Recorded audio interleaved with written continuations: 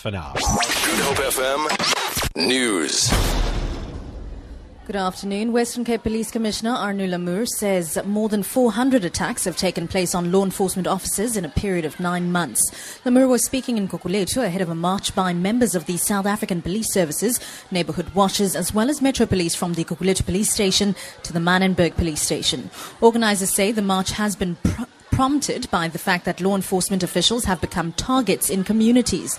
Lamoer says from April to December last year, 446 attacks took place.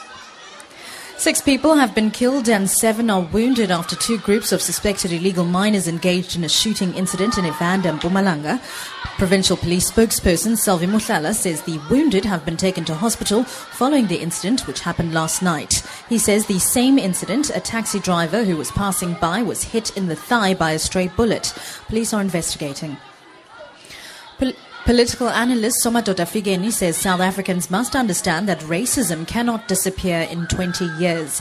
His statement comes after Teachers Union SATU in Gauteng said racist undertones appear to underpin disruptions at a Roodepoort school. Yesterday, police had to form a buffer between 2 groups of protesting parents at Roodepoort Primary School in Gauteng's West Rand. A group of coloured parents started protesting at the school earlier this week, demanding a coloured principal. They claimed the process of appointing a black principal, Nomatema Molefe, was flawed. Figeni says it will take a long time to eradicate racism. Racism, which was institutionalized over centuries, doesn't disappear in 2 decades. This society needs to have a brutally honest and difficult conversation as to where we take the issue of the legacy of the past, of transformation of racism, which is rearing its head, as you see in schools and universities in different places.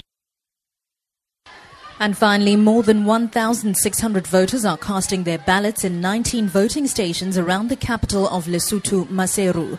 They're among the more than 3,500 advanced voters around the country in foreign missions. Maseru District Electoral Officer Motloi Sekwala says voting stations in the district are open and the process is running smoothly. He says he believes all voters in Maseru will have cast their votes by 5 p.m. For Good Hope FM News, I'm Sibs Matiela.